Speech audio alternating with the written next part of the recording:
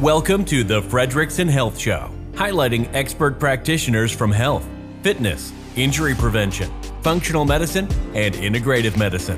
If you are into upgrading and optimizing your health, this podcast is for you.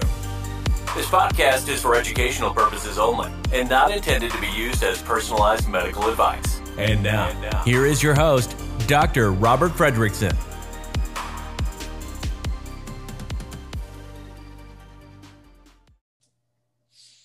All right, friends, we are back for another episode on the Fredrickson Health Show. Today, we have the very privilege and honor of having Dr. Orlando Landrum on the podcast today. So, Dr. Landrum, thanks so much for coming on today. For anyone listening, please introduce yourself. Let us know who you are and how you got into this form of regenerative medicine. First of all, I just want to thank you so much for having me on your show. I've had a chance to listen to, and some of your previous podcasts, and it's phenomenal. So to have me as a guest, I'm really privileged to be able to be here. Of course, we're happy to have you. My name is Orlando Landrum. I'm a physician that is originally trained through anesthesia and interventional pain. Did training in Boston and New York, and was practicing pain for a period of time. And how I got into this is actually through a patient, interestingly enough. And we have sometimes these dichotomous points in our life, right? Or you could take one path, you could take the other path. And I had a patient I thought I was doing pretty good with, and I thought I was a pretty decent doc. And the patient came to me and he says, "You're good, but you're not that good." And he's like, "I went to this other place in Colorado and you can be better. Why don't you figure out what they're doing and see if you can be a better doc from it?" So I could have said, "Oh, you know what? Forget this guy. He's put a wrinkle in my day. What the heck?" But clearly I was like, you know what?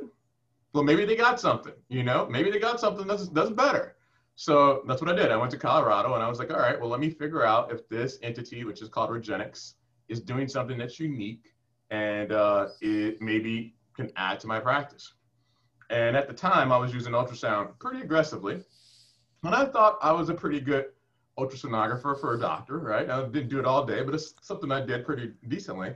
And I went out there, and these guys and gals, they were basically looking at small connections of the meniscus into the areas of the joint, how this area of this coronary ligament keeps the meniscus in versus not. And if this changes, it causes you problems like a disc extrusion, hastens you to have problems and causes you issues with instability and things. And I was like, we don't normally look at this. It's just, you just look at the joint.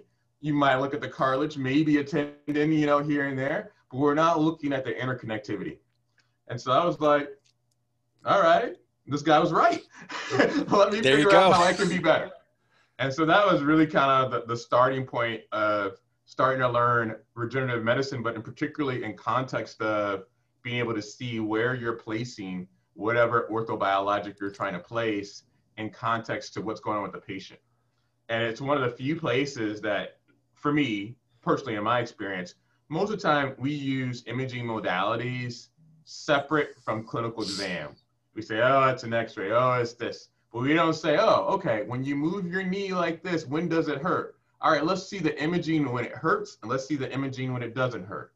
And that's one of the things that really helped accentuate how to be able to look at that patient without being too kind of, I guess, glib in their true totality of saying, all right, let's identify who you are and what's bothering you, particularly the things that bother you for the things that are incredibly important to you that you can't do.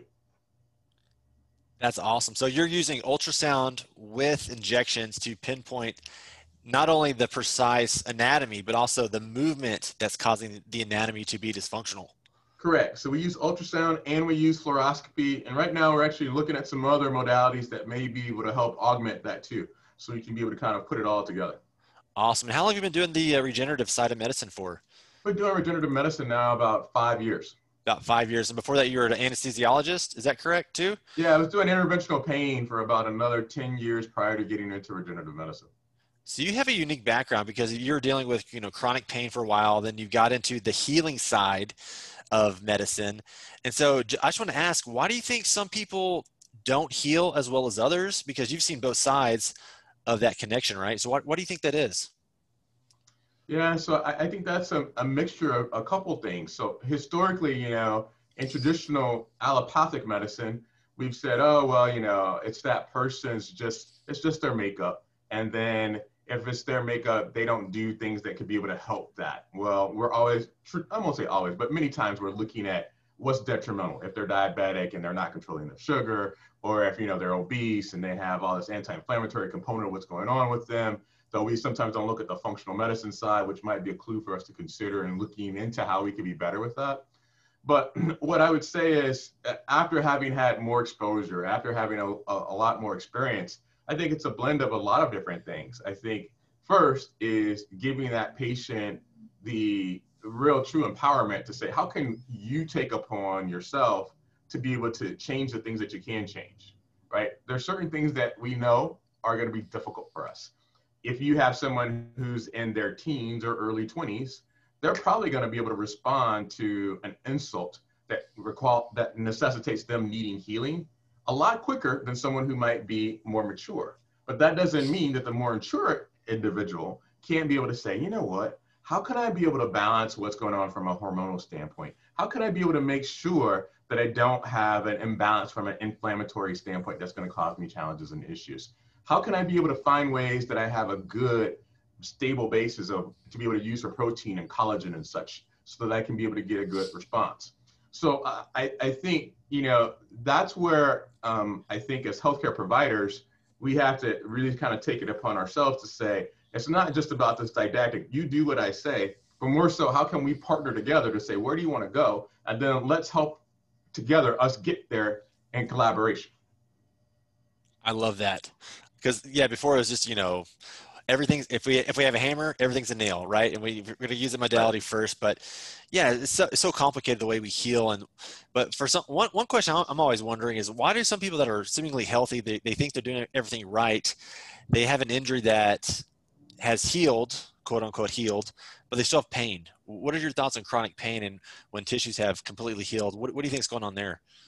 Yeah, so that's a really complex question. And I think, the easy piece is to focus just on kind of that aspect of nociceptive, right? So nociception being that you have this noxious stimuli, i.e., so it's something that's structural, and that structural piece hasn't improved. And I think that's really, if you're kind of scientific and you're critical and you're analytic, you're like, this is the only way that you're going to have pain. But pain's much broader than that, which is what makes things a lot challenging. It's not just you have one receptor that's activated and it's giving you an issue. It could be that it's neuropathic, but it's not just the nerve at the site. It might be how those nerves interconnect, how they go up to the spinal cord, how they come to your brain. And how people talk about, mind over matter and really kind of being able to incorporate that brain component. I think some people feel like that's touchy-feely, but there's a lot of connections that really do play a role in how you process pain and how you can be able to mitigate it. So I think that's a second piece. And then thirdly, I would say that there are definitely differences from an endocrine and humoral type piece that we don't always delve into, just to be quite frank.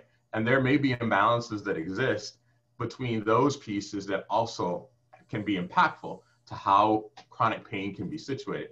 So without going too far off tangent and talking for too long for your question, for me in context, I've had patients that have come to me that have had a knee replacement after surgery, right? And that knee replacement, structurally, it looks perfect. And the surgeon's like, I did a great job. And the patient's like, no, you didn't, because it still hurt. And it hurts worse than what it was before. So how good of a job can it be, even though it looks perfect, like you erected the building and it's all lined up correctly, but it doesn't work for me, right? Right. And so I think, the question is within that context, you have to kind of step outside the nociception piece or the structural piece and say, well, all these other elements, what else can we be able to manipulate, adjust, and improve in order for us to get to the outcome that we want? I agree. Pain is so complicated. When I first started, practicing, we did the subjective pain scores, and I don't know how many times I heard from people, you know what, doc, I have a high pain tolerance. Don't worry about me. I'm sure you hear that all the time too. Everybody has a high pain tolerance. Everyone's different. Everyone processes pain differently, but the brain is involved. The hormones are involved. The injury, our brain has memory of that injury itself. And so that can bring up more pain, thinking of, more involvement of that pain, just from a slight stimulus, you might say, okay, this pain is now a 10 out of 10. You're like, 10 out of 10, you should be in the hospital if it's 10 out of 10, right? But so many people just want to, or they think that the pain's worse than it really is. And so it's kind of weird how we heal sometimes. The tendons and ligaments heal and the soft tissue heals, but we still have that pain. So that's kind of a complicated issue where functional medicine really has a great place in how nutrition and supplementation and other things, lifestyle factors, can actually play a huge piece in that puzzle. And from what I understand, you are starting to incorporate some of these principles into your practice. How do you incorporate some of these lifestyle measures into your practice today? I think, being totally frank, we're still kind of just coming into that element because we know that it's a need. Much how that one patient was like, you could do better. We know we can do better. And I think many practices who are attempting to get there, they may understand it, but they don't always make the effort. And that's not to knock them, but for me, I feel like, we know that we're going to have not necessarily the most optimal piece to start, and that's okay. Because at the end of the day, I think there's patients who want it, and they're willing to settle, at least in the short term, as we get to where we need to be, for an effort to say, how can we be able to at least address this, assess it, and then figure out how can we improve it? So for us, how we're starting off is looking at functional medicine analysis so we can be able to see what's going on with that person. So then we can be able to hopefully quantify where their starting point is. So then we can see, are we making improvements?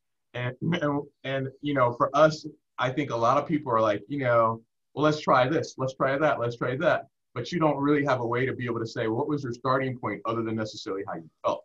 And so much how we kind of use that ultrasound with the connection of how you feel, can we put something to it so we can then be able to see what's our tangible improvement as we try different efforts to be able to move forward.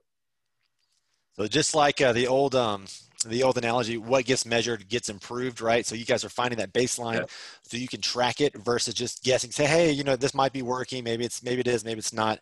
So you guys are getting really, really precise, it seems like. Correct. Which is awesome. Awesome. So let's talk about, some of these regenerative medicine treatments out there. And I want to dig into, I guess, first PRP, when you started using PRP and how it's, impacted your practice from the first time. Sure. So, for us, using PRP, which as your audience very well knows, stands for platelet-rich plasma. Right? And there's multiple different forms of it. There's different concentrations. There are different thought processes of how do you deploy it.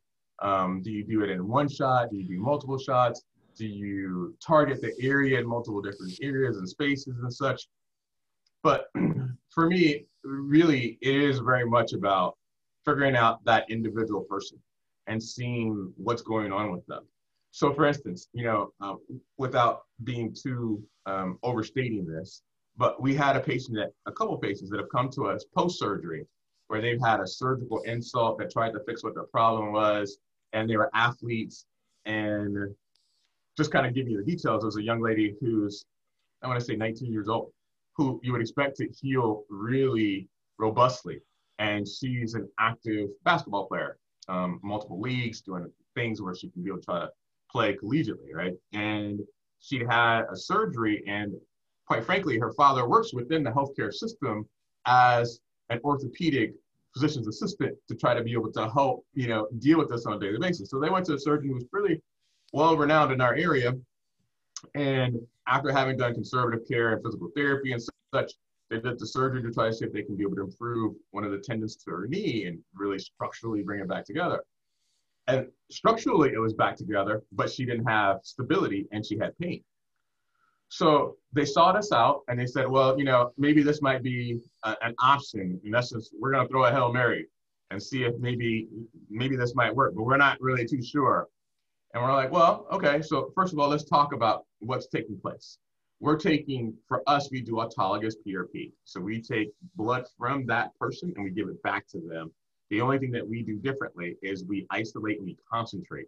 So we can be able to get platelets at the site to be able to improve healing for a better response. And is that not done? Is that not done in every PRP clinic? Is that different than some others? Well, it depends on the person. There's some that actually won't isolate; they'll do whole blood. There's some that will do different components of leukocyte rich versus leukocyte poor. And for us and how we set up our clinic and how Regenix does it, that we actually have a lab on site. So we have a processor that really can concentrate higher than what you would get from a traditional centrifuge. So a standard centrifuge would get you somewhere between maybe 7 and 10x. And at times we've used concentrations as high as 20x. Wow. So, okay. And that concentration does matter in this context. So for this particular lady, that's exactly what we did. We went for a much higher concentration at discrete points where she had problems and issues. And not only have we been able to get her back to running 5 miles, she's been able to play basketball and get back into a competitive state. So like, she is like over the moon with how happy she's been able to really get back to doing the things that she wants. So for us, from that standpoint, you know, it was definitely a success. That's amazing. How long was she in pain for before she got some final resolvement? I want to say it was easily about 2 years or so. Really? Okay, so she was in pain for a long time before she actually got any healing to take place with the PRP. That's awesome. And so I'm sure, I know you see success stories like this all the time. They probably become more normal because you do this all day long. But what are some other successful stories that you've had with PRP and maybe some long-term chronic injuries like that basketball player? Yeah, sure. So actually, we had on the other end of the spectrum a really active gentleman who was probably in his mid-60s or so, who's a water skier. And we were debating back and forth about whether we should be looking at stem cell versus PRP, because he had some pretty bad loss of cartilage. He had some challenges with the tendons of his knees. He could walk fine and he could carry out most of his daily activities, but if he really wanted to push it, he just really couldn't do the things that he wanted to be able to do.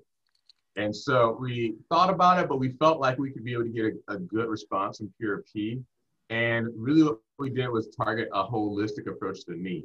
And so what I mean by that is, for many patients that are familiar with the allopathic medicine, if you get a steroid or quote unquote cortisone injection, they'll give it to you just intra-articular, meaning you get a shot right into the joint and you hope for it to spread and maybe coat the areas that are problematic or in question. And that's not what we do. We do some of that, but what we think is that if you do that injection, how do you know that it's going to get to where you want it to be? So for us, what we do is not only, like I said before, take a look at the ultrasound. If there's an MRI, we try to identify, are there focal areas that are problematic? Do we see different issues? And then come back to the patient and say clinically, hey, do you feel it here? Do you feel it here? Does it bother you at certain times of day when you do this activity? So for this guy, because he was really focused on water skiing, and you know, there's a fair amount of knee flexion, there's a lot of torque with it. What we really wanted to see is, so in the most extreme positions, what gives you most of the problem? And so we knew that we needed to deal with meniscus, we needed to deal with MCL, we needed to deal with LCL, in addition to what's going on with the components of his cartilage. And just being frank, for me, I never would have looked at ligamentous structures as in depth without having done some of this type of training to say, well, what about the pes anterior bursa? And what about if you take a look at this component of what's going on in the thigh? And how does the nerve potentially impact your musculature as it comes into the thigh, where maybe you might need to look at how that all kind of comes together. So those are things that we did for that gentleman, and he's been really happy back out doing the stuff that he wants to be able to do on the water. That's amazing. So I guess the analogy I always use, like the spray and pray method, right, versus the precise method, which you guys are totally doing. In addition to PRP, do y'all utilize any other modalities like physical therapy, active, being active? How does that work in your practice? Yeah, so we actually do a couple different things. And, obviously, right now in the time that we're speaking in 2021, there's been craziness with the pandemic and everything else. And we feel like we've leveraged a lot of telehealth connectivity pieces in an aggressive fashion. But at the same time, we also want to be able to leverage that personal humanistic touch too. And I think, to be frank with you, it really kind of depends on the person, on how motivated and how much they need one versus the other. So what we decided to do is to say, okay, can we find physical therapy programs that are not just a piece of paper, but that are on video, that we can give to patients, that we can construct from thousands of different programs, and it's no cost to the patient. They go on, and when they do the activities, we know, because we can tell whether they're actually doing it. It gives us a report back whether they're being compliant or not. So we have an idea that we can encourage and say, well, maybe you might need to do a little bit more of this exercise. But then at the same time, we also find therapists that are close to those individuals. We have people that come to us from sometimes a number of hours away. So we can be able to have both that augmentation from a therapist that's there with them, as well as if they're like, well, you know what, I want to be a little bit more cloistered, we can be able to do some activities or blend them both together, which I think is the best of both worlds. So that's how we look at therapy from that context. We believe a lot in dry needling. We believe a lot in being able to kind of bring that healing to the tissue, and then figuring out, you know, what are the activities that a person enjoys, and without being too cliche, it's like, what is that person's why? And we can figure out what that person's why is, then we can figure out what are the movement strategies that are going to be a fit. I got guys that come to me that are big into MMA, they're big into jiu-jitsu, that, you know, they know if they get into an omoplata, they know if they get into a triangle, they know if they get, you know, into different dynamics, it's going to give them problems with their shoulders and their arms and their elbows and how that's going to impact them. But they also have different mobility drills that can be able to allow them to have, you know, a better overall health, but we have to focus on what are the problems that they're having at times. That's awesome. And I love how y'all do that. And just so everyone listening who didn't catch it, you guys are doing telehealth with some of these patients. So from my understanding, people will have to obviously fly in or drive in to the location for the exam and the treatment for the regenerative medicine side. But then after that, you guys are monitoring them wherever they are virtually with this app. Can you explain that and talk a little bit more about how that works? Yeah, so actually we have a really aggressive telehealth suite just as a whole, as a practice, which I think is one of the things that makes us unique for our practice. And this is one of the reasons why we kind of take that moniker cutting edge, which I think is a little bit bold, but at the same time, I think we back it up with a few things. So not only do we do telehealth with like a video component, we have a backup telehealth program for people that have challenges with like, oh, Zoom kicks my butt, it's hard for me to do that. So we have a different type of app, and then we have another type of app, and then we have a third type of app if we have to in order to be able to have video, one. Two, one of the things that we really leverage within this context is one of those apps actually allows for individuals to be able to reach us through HIPAA appropriate text message. So traditionally, you know, patients and physicians, sometimes if the physician has felt comfortable, has given out their cell phone. But the problem and issue with that is that your health information could be acquired, you know, and so what we wanted to do is find ways to be able to be safe about that. And so we found a safe way to deal with that. But more importantly, in some ways, one of the things that we also wanted to do is that everyone has good days and bad days, right? And many times we'll remember the good days and we won't remember the bad. And sometimes we'll remember the bad days and we won't remember the good. So in the pain circle, we've always talked about having pain journals, but no one remembers to actually write that stuff down. So built into this app, one of the things that we have is a way for you to be able to track it. And so when you come to our visit, we know what your month's been like, as opposed to just a day or 2 days. And it's the same thing from a regenerative medicine standpoint. When we've said, all right, let's look at the whole scope of this for not just 2 days, but how has this been? And can we give you the interpretive picture of what we see? And then you tell us whether this actually fits what you've been through. So that's probably that second piece of where we look at from a telehealth standpoint to say, how can we be able to blend that together? And then not only that, we have the physical therapy piece that's in place. And then finally, for those patients that are open and willing to it, we also have kind of the mental component where we look at what's going on with your sleep, what's going on with your anxiety, what's going on with your depression, and we track that and trend it.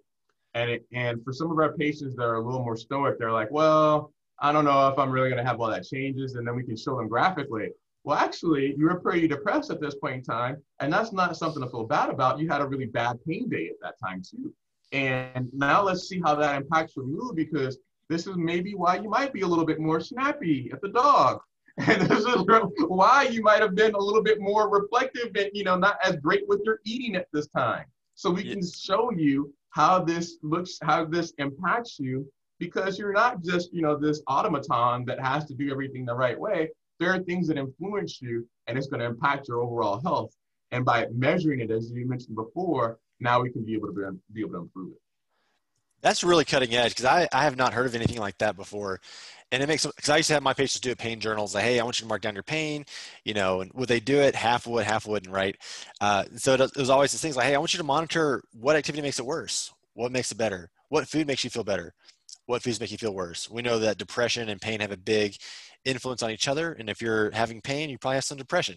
You're probably not going to be as happy and as joyful with your kids, with your wife, with your family, and your sleep's probably going to be impacted, right? So it's this huge cascade that you guys seem to be addressing all together. So it's not a come to your clinic once, get an injection, and then you're done, right? It's this whole process of monitoring and really impacting that patient from multiple different avenues.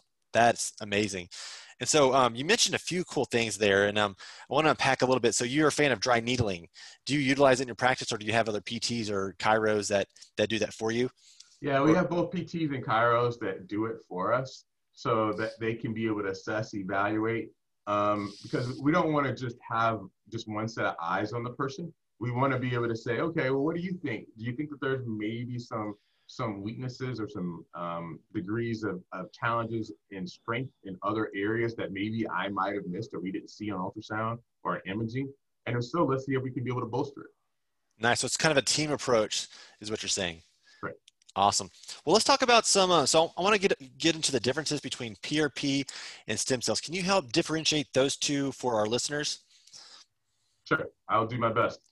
So the best way I would kind of characterize this and how Regenexx has had this sort of cartoon version is if you imagine a construction site. PRP is like that contractor that's directing individuals to say, all right, we need for healing factors to come and deal with this at this site over here, and then deal with this over here. And so if we have enough of those individuals with a loud enough voice, we can be able to get healing factors where we need for them to be. Stem cell and how we deploy it is not only does it attract that context of other healing factors, it's also integrated within the construct.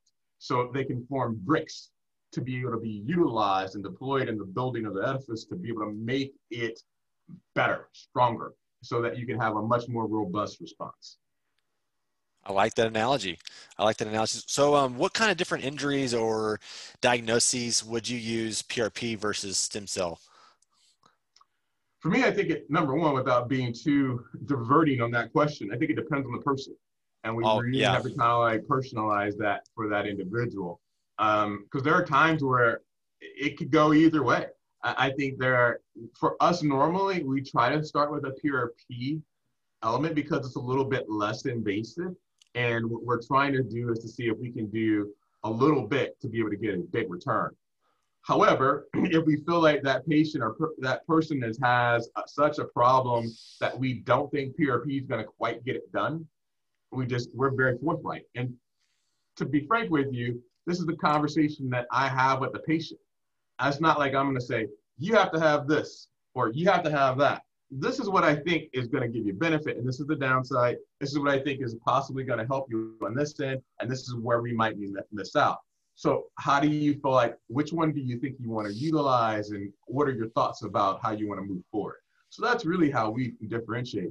For us, we do all things from spine, starting in the neck, even starting in the jaw, all the way down to the feet. So we're pretty comprehensive from cervical, thoracic, lumbar, shoulder, elbow, hands, knee, wrist, hip, ankle, feet. So we do the whole dynamic of the person to try to see if we can be able to help improve problems and issues they have. That's very cool. And a question that leads me to is, since you're doing the neck, you're doing head to toe. I know some doctors that don't do that, and I know your background enables you, having the anesthesiology, pain background, and now into the regenerative side. Does that make you more comfortable getting to these smaller, more intricate areas than maybe another doctor who's like, hey, I'm only going with the larger, more robust areas, I guess? I appreciate the question. I'm going to take the high road on that and talk about what we do as opposed to what someone else does. Yeah. For us, it's interesting because it's actually today's Friday. Just on Wednesday, I was doing a thoracic intradiscal injection of stem cells. And, if I hadn't done other types of treatments where we have to go into the thoracic region, there's a lot of things that are challenging there. Besides spinal cord, you also have lungs and potentially dropping a lung that you have to be very careful of. So when you're trying to get intradiscal, you have to avoid nerve roots that you don't want to cause nephraxia.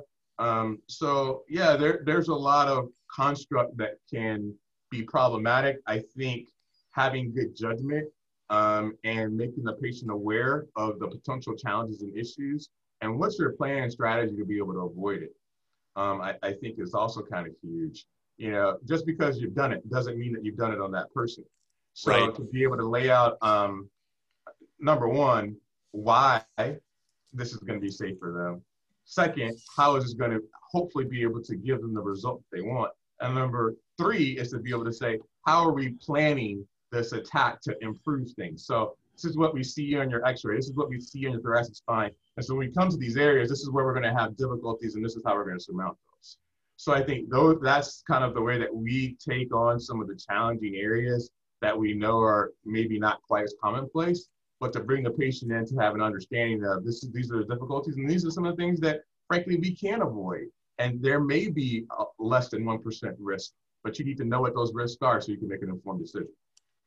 Right. So if I need stem cells, I definitely know where I'm going to go at this point. Thank you. I appreciate it. Hopefully that won't be the case, but yeah. If so, I'd appreciate you. No, I mean, I've actually had personal stories with my own ankle injuries, and I've done, PRP and stem cells definitely gave me some pretty good relief. And so I'm definitely a fan. So you talked about being an invasive, more invasive anyways, for getting stem cells. Can you talk about the extraction and the harvesting process with stem cells and what you guys in particular at your clinic and how that works for anyone who's not too familiar with this? Sure. So for us, we use traditionally a bone marrow aspirate, right? And there are other clinics that use adipose. I think I see your cute dog in the background, by the way. So anyway, what I was going to say is, I'm sure you'll edit that out. I'm going to keep it. I'm going to keep it. Makes it fun. What I was going to say is, for us, when I first saw the procedure, I was like, okay, being an anesthesiologist, what we do, and I know other clinics do it differently, they just use local, we actually put people off to sleep so that they don't have to have that kind of experience. Now, there are some patients that want to be awake, and we'll be happy to accommodate them if they wish. But I would say 9 times out of 10, most people go off to sleep. And what we do is we use the iliac crest as our harvest site. And technically, we use both ultrasound and fluoro because we have the means to be able to do so. So we'll find that iliac crest. We'll give local at the site in a couple of different ways, in addition to them being off to sleep, mainly because we don't want you waking up sore. So then we'll go after a couple of different spots. Traditionally, it's somewhere anywhere from 6 to maybe sometimes 8, because we believe by going into those multitude of different spots, you can get a better increased robust amount of cells, so you can get a better response. And that's really how we do it in order to be able to get our cells. That's cool. So is age a factor for harvesting cells? I know when we get to a certain point, we have less and less mesenchymal stem cells. What is an age cutoff, and is every person different as far as that goes? Yeah, so I get that question all the time. And I have a number of people that are like, man, how they would say it is a little different. They would say, am I too old for this really to work? And what I would say to patients is, first and foremost, I don't know, but I doubt it. For us, what we do is we count cells. So we know what your cell numbers are. We know for most part, because Regenix has something that's called a registry. So across our network, we're able to see, because we have a standard operating procedure for different body parts, to say, okay, if you're going to do this area, what are the number of cells that are going to give you the best outcome at different levels? And can you then be able to do multiple spots? So for instance, you'll have a patient will come in and say, hey, I have a left shoulder, I have a right knee, and maybe I have a left wrist. Can you do it all at the same time? And you very well may not want to do that, number one, because the person will probably be pretty sore afterwards. But number two is you're diluting your potency of your cells that you have, right? And so it depends on how many cells that person has. So if you start off with a certain amount and you say, you know what, we really need to get this shoulder, then we really get the shoulder. So coming back to your original question about the age, I think it really depends on what our number of cells is for our count and how can we be able to make that better. But what I also say is when we do our draw, most of the time we'll be able to generate PRP at the same time. Okay. And so we won't just go after, like, how can I put this? If you have a target zone and this is the area when you want to get it, we feel like there's other areas that are probably integral to the structural integrity and stability. And so we'll try to combine that to be able to provide a more robust response. That's cool. Is there anything, because I know stem cells are costly for a lot of people. Are there any things that you found to be beneficial in addition to the stem cells, maybe a collagen supplement, maybe a activity or exercise? Is there anything that can enhance the biological activity of these cells? Yeah, that's one of the reasons why I'm having you on my podcast and my live stream, because I want to talk to you more about some of the areas of your own expertise. But yeah, at the moment, one of the things that we've been doing is we've really been looking at collagen products that make sense, because we think that that's going to be incredibly helpful in laying down that layer that's going to be um, instrumental in terms of you getting a good healing response. One. Two is, really what we'll talk about is, how, are you doing the stuff that you know you need to do? Have you been able to stop smoking? Have you been able to improve your overall diet? Do you feel like, you have that balance of what's going on from how you're eating and how that is impacting your overall health? So I think we delve into that to an extent. When we talk about exercise as a whole, there are different thought processes that are out there. There's some that have that construct of, are you getting in at the very least daily walks, but preferably if you're able to start having some increased weight bearing type exercises, it could, in theory, be able to produce an increased, more robust response. And so depending on the person, what their activity is like, then we'll talk to them about whether they feel comfortable with that. Very cool. I love that. I can't wait to talk with you more about it on your show. So with the new research and advancements in this regenerative field, if you could predict the future, or if you have any enlightenment to what you think may happen with the way the research is going now, what do you think could happen in 10 years with the regenerative field? Yeah, I would say let's take the optimistic bend on that, as opposed to kind of just sitting in sort of the narrowed way. To me, I think now there's starting to become a push for something that's called interventional orthopedics. Okay. And interventional orthopedics basically stands for, how can you leverage regenerative medicine in a percutaneous fashion to address a musculoskeletal issue? So in a less fancy way, basically it means that we're targeting tendons, tissue, muscle, bone by using our own cells without us necessarily having to replace it with plastic, with cement, with being able to bring metal into play. And when we look at the orthopedic industry as a whole, from peripheral joint replacements to us talking about doing fusions, we think that maybe 70% of orthopedics can be addressed in this fashion. Wow, that's incredible. So that's more biologics. Biologic is what they call it. Yeah, cool. So in a perfect world, everyone could be able to afford stem cells, but how do you see stem cells becoming more affordable in the future? Is that even an option, or are they always going to be more of a costly procedure? Yeah, I think that's a really good question. I think that looks at healthcare dynamics as a whole.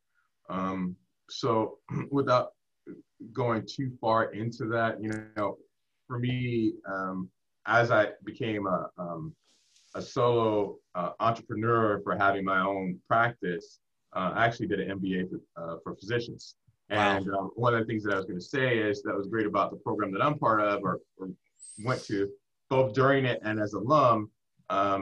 Our classmates and colleagues, we go to different international sites to see how healthcare is better and how it might be worse, to figure out how we can be able to look at improving things.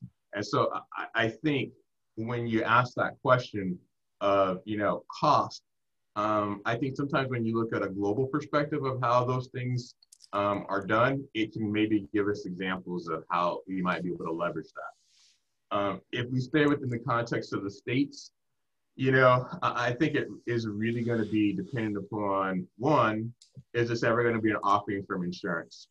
And I think that there's a number of reasons for why insurance should certainly consider it. First, because the cost factor of this versus the knee replacement, not just to the insurance, but also to the patient, in terms of what they can be able to do, not having certain limitations, and be able to look at the longevity of the response that you get. I think many people think this is like a steroid injection, which might last you for a month, or if you're lucky, a year. And what we're talking about is comparing this to surgical outcomes, right? And when you take a look at that, you're easily going to have a savings for the insurer of probably anywhere from 30 to maybe 45%. And so if they really start looking into it on a granular nature, I think that there's value that's there. The problem is getting that to change the status quo is very difficult, and there's a number of factors that are out there. So I think that patients and individuals have kind of have to give the impetus to make that be a viable option for insurers to really say, this is something that we really need to look at. So that's one. Two, I think that there is starting to become a bigger, more well-aware employer-based insurance movement that have said, you know what, hey, we're a business, we're insuring our employees. I think we need to find a way that can be cost effective. And they have made that leap and that jump versus some of the big, blues and anthems and things like that that have said, well, let's kind of stick with the standard because there are reasons for us to stick with the standard. And employers have said, well, does it work? Is it helping our employees? Then this should be something that we should do. So I think that's kind of a movement that's also influencing how healthcare is being delivered. So you're saying it's going to take some time, but there is hope. You got it. That is the summary of that long soliloquy that I just had. I love that. I love that. No, thank you for that. So this is a question I just kind of thought of. I know you see a lot of athletes, and probably some professional level athletes as well. And so the athletes want to get back to the sport as quickly as possible. How would their treatment differ from maybe an everyday person who doesn't need to get back on the field or the court as quickly as a professional athlete? Would you do more for them, or would you do the same amount as you would do for every person? I think, I hate to give you this cliche answer, it depends. Why I think it makes sense for athletes to look at orthobiologics is the following. I know it's going to seem like, wait, that seems counterintuitive. It's not about your play on the field or on the court, or on the mats. It's what's happening afterwards. So frequently when we do surgery, we're removing something, we're cutting something out. And what that does is it hastens the onset of arthritis. Yep. So if you had this surgery, in your early 20s, you may start having arthritis in your late 30s and 40s, as opposed to 20 years later. And I know that it's kind of really easy to be like, oh, I'll worry about that when it happens. But what if you didn't even have to worry about that? So let's put that as like maybe the number one piece. But number two is you want to get back and say, you know what, I'm really looking to be able to get after it and get into it. The upside for doing regenerative medicine is that your rehab is probably going to be at least 30%, if not less, because you're not having the insult of being cut. And you will have a stronger response. And the reason why I say you'll have a stronger response is, so for instance, when you look at ACL tears and how we do percutaneous ACL repair, right? When you do a percutaneous ACL repair, it still keeps the natural trajectory of the ACL.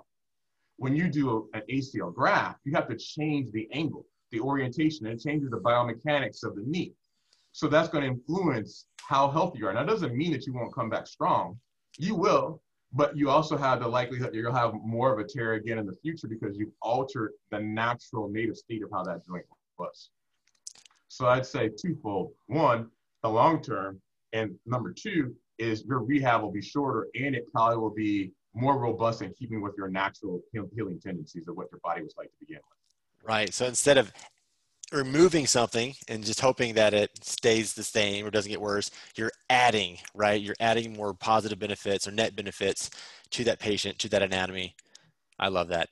Very cool. So Doc, we've talked a lot about regenerative medicine today. I want to talk more about you and how you stay fit and how you stay healthy. What are some of the best healthy tips that you live by on a daily basis? Sure. So for me, right now, one of the things that I do is I do some intermittent fasting. I think that there are some healthy components of that from a much longer time frame than just like what your weight happens to be. And when we talk about telomere length and those type of things, in terms of the things that I do is I aggressively lift and I do cardio. And that cardio piece involves some components of jujitsu and a few other things along those lines. So, and hence one of the reasons why I know the struggle of having little knocks here and there. Obviously, the pandemic has changed some of those things, during the current time. But to have an idea about why someone has pain because of the things that they've been through, it really helps you be able to put yourself in their shoes. It totally does. It totally does. So you mentioned intermittent fasting. That's a new thing I presume that you've started. Is that the best health hack that you would recommend to somebody that's simple and effective and doesn't really cost anything, right? You're actually saving money in some regards. To me, I think, I think based on the person, you have to kind of see where you're at from a glucose standpoint. If you have elements of diabetes or things along those lines, then you obviously have to kind of balance that. Me personally, what I would say as a hack, I would say I think mobility is key and king. Yep. So, and I think starting off slow, I think many people underrate just being able to do a walk or a daily walk. I think that there's a lot of value to that. And I think from there, you can really be able to branch out into how you utilize that for your overall health would probably be my kind of tip and trick for a hack. Love that. Do you recommend a certain step count, like 10,000 steps a day, or do you say just get moving? To me, I think you just get moving personally. And the reason why I say that is because not everyone can jump to that goal right off the bat. And it then becomes frustrating when you don't hit that goal. Or you get the goal once and then you're like, it's hard for me to keep up with that goal. Why not start it at a small point? Let's find what's enjoyable about it and then figure out how you tweak it in order to get to where you want to be. Love it. Love it. So if you're on a desert island and you got to pick one health-related tool, could be a supplement, could be something else that you use daily, what would you choose and why? Wow, that's a good question. I like it.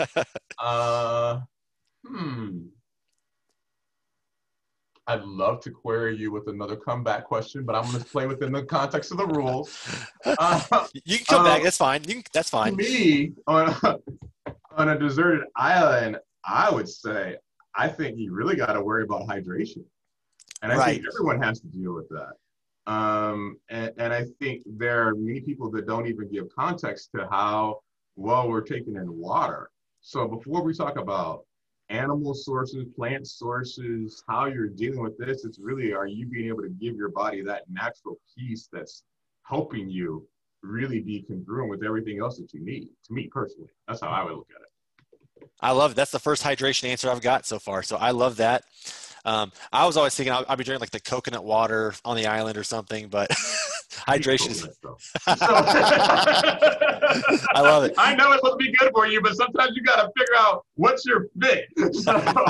That's right. No, I love that answer. Thank you for that. So if you got to put your message on a billboard and you got to put 1 to 2 sentences of health-related content, what would you want your message to be for everyone to see and why? To me, I think the reason why I got into medicine is I don't come from a physician family or a healthcare family. I got into medicine because my father had a pretty aggressive stroke that really took a lot of things that he was able to do as a firefighter off the table.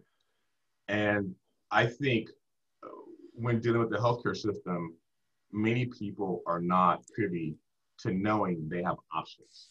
They're directed into one channel. And that's the channel they say, okay, this is what I got and this is what I have to solve for. So if I was really putting something on a billboard, I'd probably have something like, the first line is, you have options and you have more hope for treatment than what you know of. I love that. Such wise words to live by. Okay, so we've had an amazing segment today, and I would love to probably do this again with you in the future. But where can people find you? Where can they find and follow your website? And where can they follow all your work? Sure, I appreciate it. Our website's pretty easy. It's cuttingedgepain.com. Not because we're cutting you, but more so because we're trying to lead sort of that push for how can things be better. We have both that website as well as a newsletter that you can find a link to. We also have a YouTube channel that covers a number of different topics that I'd love to have you on for our live stream. And for there, we cover topics like regenerative medicine, minimally invasive pain, as well as other things about how can you improve your health as a whole. And that site is Cutting Edge Pain Relief on YouTube. Awesome. So Cutting Edge Pain Relief. For anyone looking for a regenerative medicine doctor, Dr. Landrum is the man. Go check out his stuff. And we really appreciate your time today and all the insightful messages that you shared. So thank you again, Doc, and we'll talk to you again soon. Thank you so much for having me. I appreciate it. My pleasure. Thanks for listening to the Frederickson Health Show. This podcast is for educational purposes only and not intended to be used as personalized medical advice. Be sure to subscribe to this podcast so you don't miss a single episode. While you're at it, leave us a rating and review. Follow us on social media and subscribe to our email newsletter for more information.